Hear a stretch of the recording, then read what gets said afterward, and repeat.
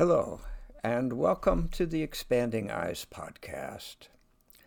Last week, we had reached the end of the plot of Shakespeare's Midsummer Night's Dream.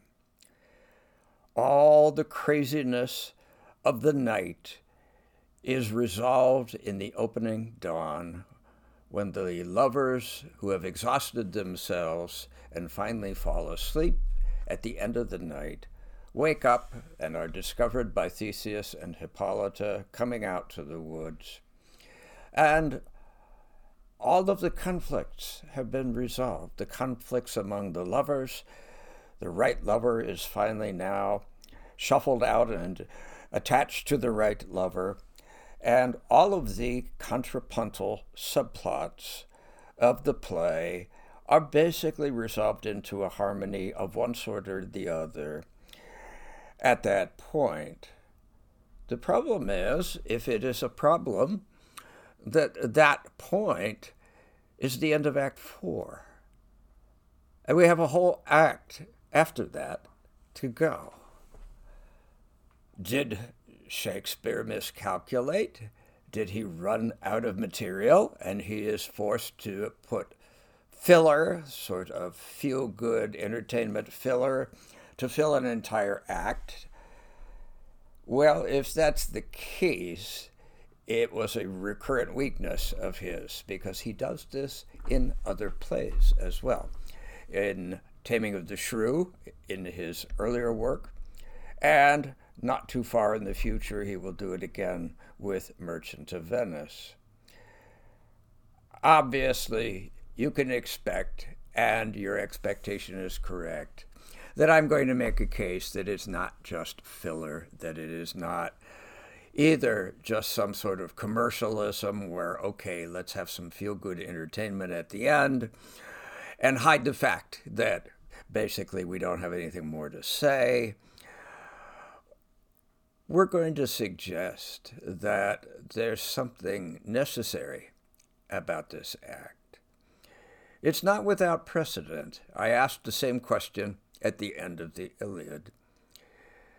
The Iliad could have, logically should have ended with the death of Hector and the revenge of Achilles. But in fact, arguably the most important book, the transcendent book of the Iliad, is Book 24, the very last book, in which extraordinary things happen that confound expectations. That doesn't keep the Iliad from being a work in the tragic context, but nevertheless, something happens that goes beyond mere tragedy. And something is necessary, I would contend, about Act 5 of Midsummer Night's Dream, despite the fact that on the surface, yes, it is hilarious comedy. As I said last week, if you get a comic troupe that is good at making people laugh, the material of Act 5 is just side-splittingly funny. And that is part of the point, but not all of the point. This is a festive comedy. That is the term that was given to a whole set of comedies by C.L. Barber back in the 1950s. Comedies, he meant, closely associated with certain seasonal festivals.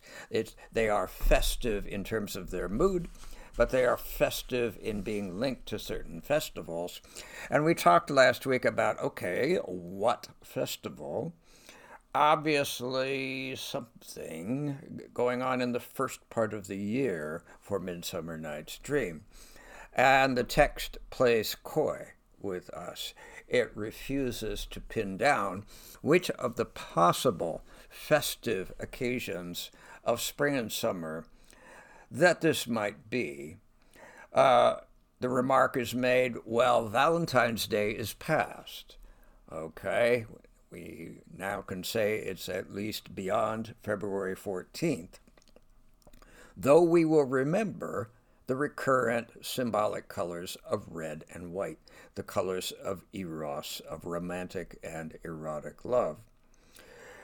Another toss-off joke line, well, no doubt they rose up early to observe the rite of May, in other words, May Day, May 1st. And along with that, since this is a nighttime plot, everything takes place in the night, it would be the events of the play would have taken place on April 30th, the night of April 30th, which in certain traditions, namely German, is Walpurgisnacht, when witches hold their Sabbath. And at one point in the text of Midsummer Night's Dream, the fairies are careful to protest, no, we are not spirits of the damned sort. We're not that type of spirits. We're good spirits, honest, trust us. And they are. They make some mistakes here and there, but their intentions are good in the long run.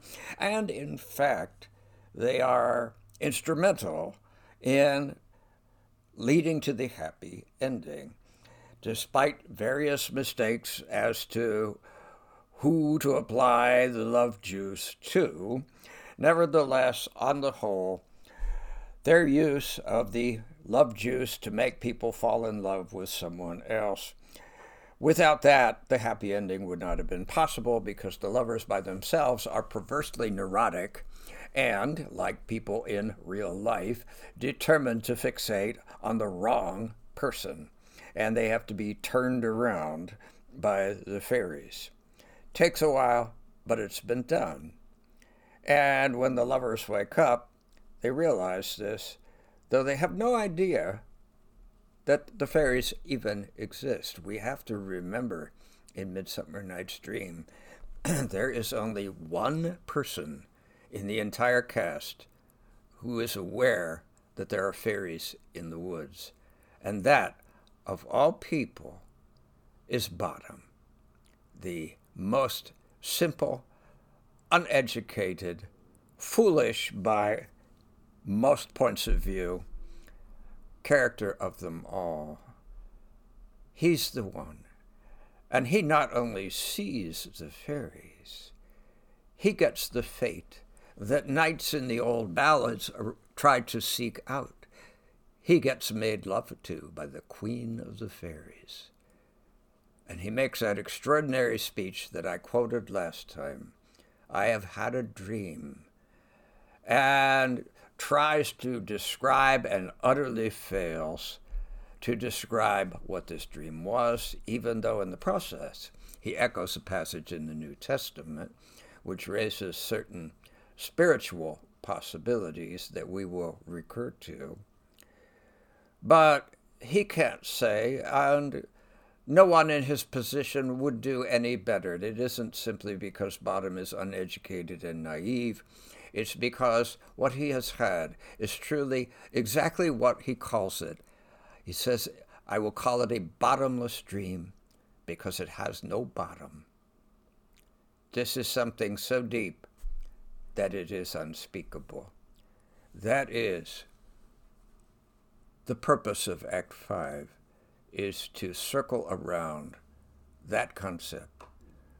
What, out of sight, out even of mind, beyond conception, has been changing things invisibly from behind the scenes. One answer, if you are willing to rest with rational concepts, one answer to that one is the author, William Shakespeare.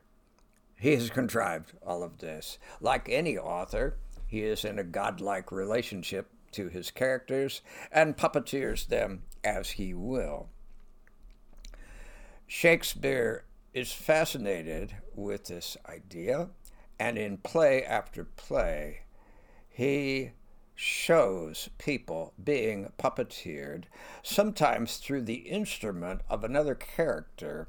In the play, Northrop Frye gives the name deputy dramatist to this generic type, the Duke in Measure for Measure, and most famously Prospero in The Tempest, are people who contrive the action towards a happy ending through their various powers. The Duke simply by virtue of his office. And when you teach that play, one of the things you point out is the proper way to address a duke is your grace. Prospero, through his magic, he's a magician, and therefore akin, a magician in the Renaissance, commanded elemental spirits, spirits of nature, and that's what the fairies are. So the fairies are deputy dramatists, even if somewhat imperfect ones, though that's also true of the Duke and Prospero. They don't get everything right, and they are fallible, and in Prospero's case, audiences sometimes wonder whether he's even a sympathetic character, but nonetheless work towards the good, work towards the comic resolution. But just saying, well, this is the author's manipulation, leaves the drama really on the level of a kind of clever 20th, 21st century postmodern metafiction. And I think Shakespeare is aware of that dimension of self-consciousness artistically, but I think he goes beyond it. We're a skeptical age, and there are many who doubt whether there is anything that goes beyond it, whether anything that suggests a mystery is simply what post-structuralist criticism calls mystification. It has to be demystified. But again, this play goes beyond that level of thinking, or at least we can make a case for it and see where it goes. The one thing we know is, okay, it's not Valentine's Day, it's not May Eve. The title suggests Midsummer Eve, which would be June 21st, as we again pointed out last week. The eve of the Feast of John the Baptist on the 24th of June. That was originally a solstice festival, which in other words is linked to fertility, the changing of the seasons in the early part of the year, linked to the rebirth of nature. The solstice, which is the shortest night of the year, is actually on the 21st, but because of the complexities of calendar changes in the Julian calendar, the feast ends up being on the 24th. And the Feast of John the Baptist, it was decreed to be, when it was Christianized, the Feast of John the Baptist, because of a saying by John, "He shall increase while I shall wane," he meaning Christ. So that John the Baptist and Christ turn out to be a set of Christian opposites, one increasing while the other wanes. And that brings the question of the reconciling of opposites. Last week we talked extensively about all of the opposites that structure this play, an entire catalog of oppositions. And the happy ending of the play resolves all of them. Whether it's skepticism of Theseus or skepticism of modern criticism, is willing to believe in such a problematic resolution or not. But the fact is that the conflicts of opposites are reconciled. The lovers, at least, are reconciled enough to go forward towards the multiple weddings. Shakespeare's never satisfied with just one wedding at the end of his comedies. There has to be a whole raft of them. And we get not only the two couples in the central plot, but we have Theseus and Hippolyta flanking them on one side, and the resolved marital difficulties, possibly, of Theseus and Hippolyta on the other side. These are not necessarily resolved to our feminist satisfaction, since the revolting females have been put in their place. Hippolyta had to be defeated in battle as an Amazon by Theseus in order to have that wedding. And Titania has to be put in her place by Oberon, and we're not very satisfied as modern readers by that. But Shakespeare is conservative enough not to brook rebellion on the part of anyone, even though he's perfectly aware, utterly aware, that Titania has the genuine claim, the claim of the heart, on the changeling boy that she and Oberon are fighting over. Nevertheless, Shakespeare usually resolves conflicts of authority on the grounds of benevolent authority versus tyrannical authority. He's not democratic and not feminist. There you have it. But the benevolence is real, usually. At any rate, we have multiple weddings. We have to have festivities, and that's Act 5. They cast about in the opening of Act 5. The king calls upon his counselors and says, okay, who's applied? Let's run through the list here and choose something. And the bureaucrats, as bureaucrats will do, pick the safely boring activities that would be respectable but tedious. This play was probably put on in front of Queen Elizabeth, who was probably chuckling at this point because she had to sit through interminable festivities as rulers, including United States presidents, always end up doing, simply out of politeness and greasing the political wheels.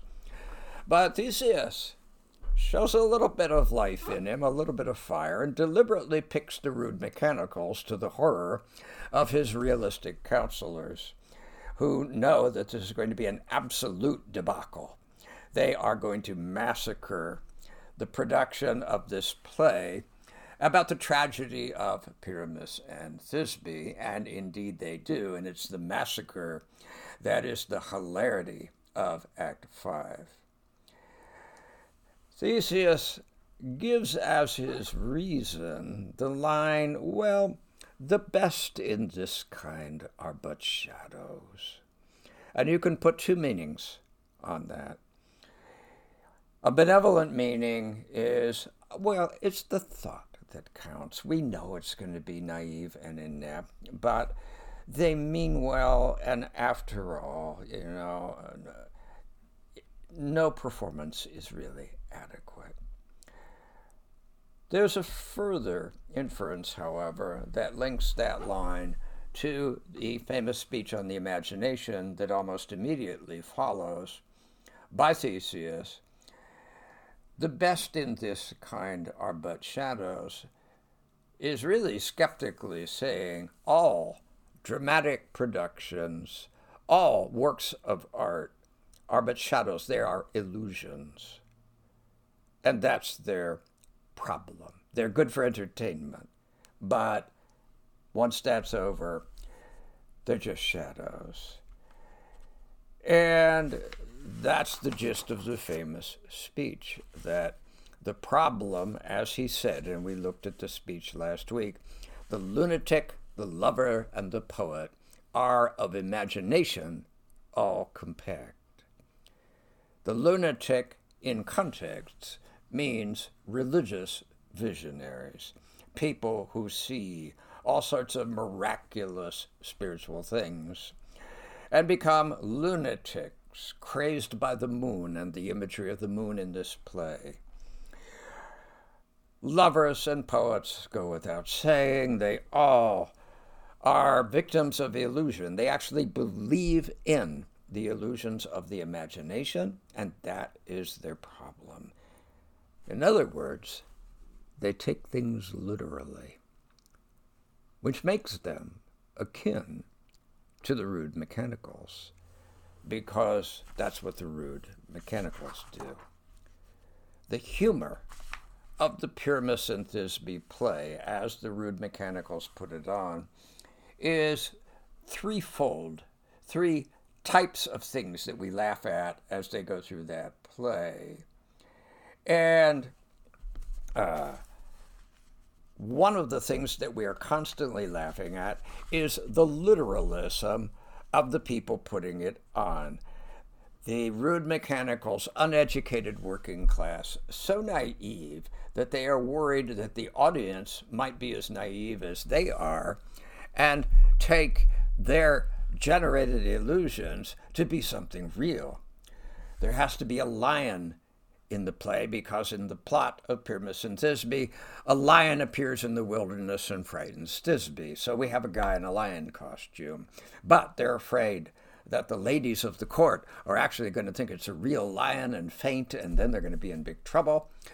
So they're going to have to incorporate a speech into their play. Now, ladies, understand this is not a real lion. No lions were harmed in the making of this play, and so forth and so on. Well, then the lovers met by the light of the moon, so we have to have somebody playing the moon.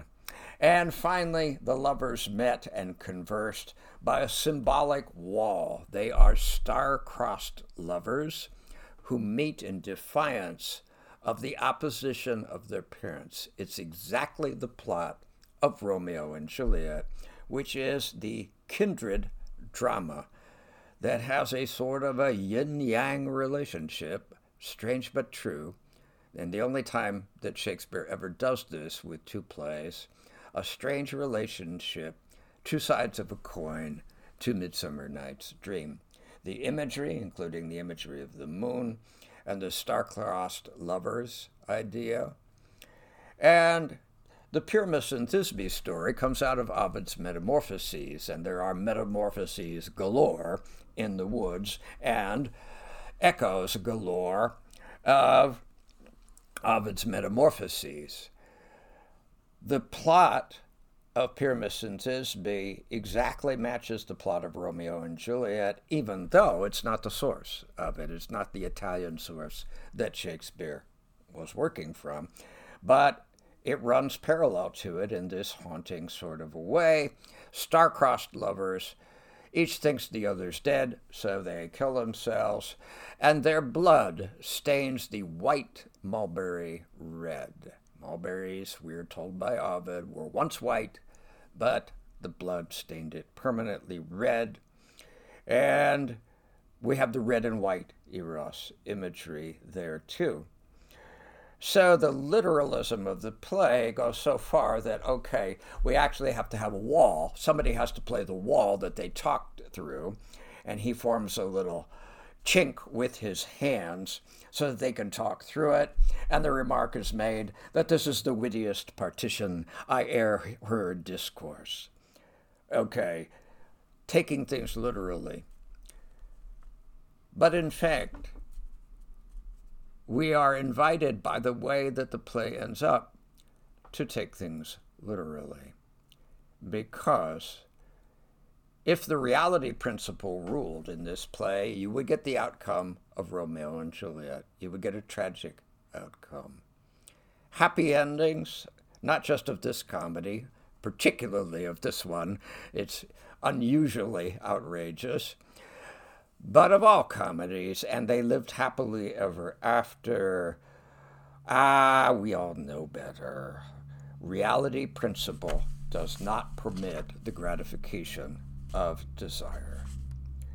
That's not Theseus, that's Freud in the 20th century, in a work like Civilization and Its Discontents, in which he specifically condemns the imagination in passages that evoke directly, not intentionally, but evoke the kind of rationalistic thinking that Theseus is expressing, calls art a narcosis, a kind of harmless narcosis, says that art is the one place where, for purposes of letting off some steam, kind of a therapeutic purpose, the reality principle is sequestered off, and wish fulfillment is allowed, free rein for the duration of the work of art.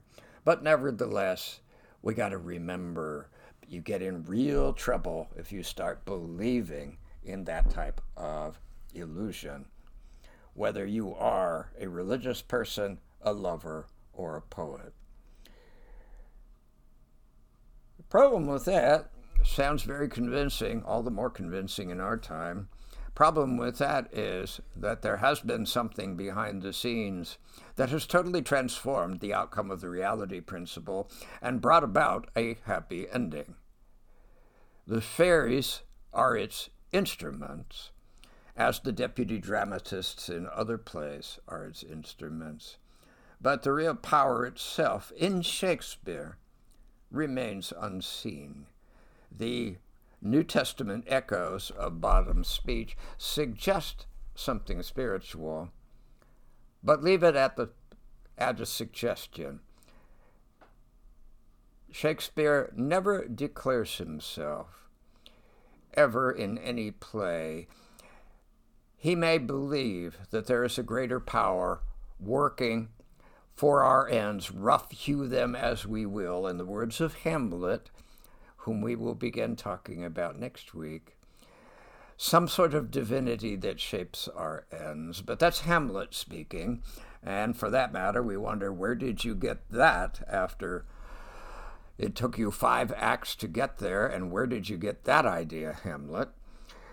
We will talk about that later, but Shakespeare never declares a divinity. He is not Dante or Milton.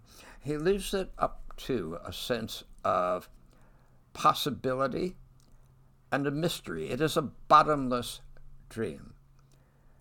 There is a virtue in declaring a commitment to a specific source of redemption, a source that would use what we call imagination to bring about some sort of transformation in the world. And Dante and Milton are committed to calling it God. Shakespeare, however, you can say he's simply being cautious, especially in an era where making religious declarations on stage could get you prosecuted and certainly censored. But I think it's more than prudence. Shakespeare suggests in the Bottomless Dream speech that we cannot speak of this. And there is a real virtue to leaving it there and saying there is a mystery, but I can't explain it any more than Bottom does. And those who claim that they can are usually bad news after a point. At any rate, we will return in just a few moments to that mystery. And we go through the humor of the play. One source is the literalism of the poor guys putting it on. The second source of humor is the style. We get a lot of dialogue and speech making from the play itself, from the text. And it resembles quite deliberately the excruciatingly naive, corny, clunky plays of the theater before Shakespeare's time. It harks back to the early crude plays of the period of perhaps the 1560s through the 1580s. Very naive plays. The beginnings of English drama were pretty crude. And yet, here we go again. Shakespeare seems, instead of just making fun of them, which is what the cast does, the educated court audience in the play makes fun of the corniness of the play as well as the corniness of the actors. Shakespeare's own opinion, however, seems to be rather different from that. And his attitude towards some of the crude and yet perhaps archetypally gripping plays of early drama, early literature, is out of the mouths of babes, because he will return to that type of early crude play and directly mimic it in his last 4 plays, the romances, which are developments of the comedies beyond comedy itself. The name romance is one term for them, but another name that those last 4 plays go by are tragic comedies, which directly, it sounds as if it is echoing the rude mechanicals, who, that's the third source of humor, the mangling of language by the mechanicals. Most of it consists of the confusion of opposites. Here we go again. A tedious, brief scene, and especially ones that confound the genres, tragical mirth. Theseus, smiling, says this is like hot ice, and then drops a significant line. How shall we find the concord of this discord? Indeed, that is the question. How shall we do that?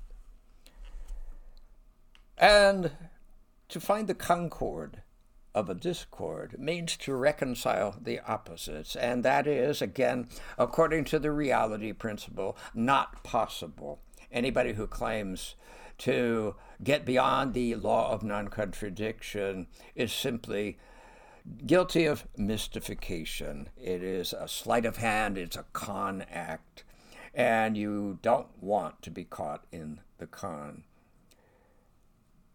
And yet, the end of the play is a union of opposites. Jack shall have Jill, naught shall go ill. Opposites have ceased to be conflicting and are married, are wedded together. The wall is down that parted their fathers is a line from the end of the text of the Pyramus and Thisbe play inside. It's a play within a play, another gimmick that Shakespeare is extremely fond of in his dramas. The walls of partition are down, and that may echo a New Testament phrase about the breaking of the walls of partition. At any rate, it is yet another way of speaking of the fact that opposites do not always have to be regarded as either or, even though that is the rational point of view. There are other traditions, the Taoist yin and yang, for example, that suggest that opposites are what William Blake called contraries. They are two, but one. Paradoxical, yet true. And that would include the ultimate opposites of reality and the imagination. How is that possible? And my best way of trying to state it is to suggest that it is nothing that we bring about. We do not reconcile the opposites. That belongs to something that transcends human effort, human understanding, human anything. Something, the unseen. We're returned to this idea of an unseen power acting behind the scenes to bring something about that, left to their own devices, the lovers would still be out in the woods, bopping around, running into trees, and getting themselves confused, hopelessly neurotic about they don't even know who they do desire after a point. And the other plots as well would be just the normal human mess. But something brings it into a harmony by the end, and that has to be something which does not simply abolish reality. Replacing the reality principle with the imagination or dream or desire is not the resolution. In our time, we should know that. Presently in the United States, we have all too many people who are in the process of doing that. Facts, nah. Truth is what I want to believe or I decree. Unfortunately, a lot of these people are running the Republican Party. Nevertheless, these people are out to lunch. When you manufacture reality and say, reality is what I want it to be, that's just as bad, if not worse, as being a prisoner of the reality principle and being a sort of sterile rationalistic skeptic. Neither answer. Those are what Blake called a negation opposites that cancel each other out, and we get nowhere. We don't reconcile, but maybe something does, and it would be something that goes beyond the ultimate opposites in the play of waking and dream. When reality is not fixed and becomes dreamlike, strange transformations may happen. And the suggestion is that the ordinary view of things by ordinary consciousness, which says this is this and that is that, and there the twain shall meet, is not a final way of looking at things. Reality, after a point, is illusory, dangerous but true. And what you have at the end of the play, when I'm in a classroom, I draw on the board a series of concentric circles. What we are watching, what everyone is watching, is the rude mechanicals. That's the innermost circle of the play, making a total mess out of the tragedy or tedious mirth of their love plot play. They are being watched by the second circle, the court party, who is indulgently laughing at them in a good-natured way. But they are in turn, third concentric circle, being observed unseen by the fairies who come in and bless everybody after everyone has fallen asleep at night. That's the very last scene of the play. And we are watching the fairies and all of the concentric circles. The mechanicals play, the court party, the fairies, us. And Puck, in the last speech of the play, the traditional place where an actor comes out and begs for the audience's applause and money, says, "Who's watching us?" We are watching all of those succession of illusions. They're all artistically created illusions. Fairies, court party, mechanicals play, all summoned up out of the imagination. Maybe we are like the Red King's dream in Alice in Wonderland. Maybe something is dreaming us. And that is a powerful notion. It is a notion in Eastern thought, where we are dream of a god. It is the notion at the heart of some of the mythology of William Blake and of James Joyce's Finnegan's Wake, which suggests that all of life, all of history, is one gigantic dream. We will continue next week with Hamlet, a very different type of play, and yet with some interesting linkages, including the idea of not knowing what is real and what is dream or illusion. Next week.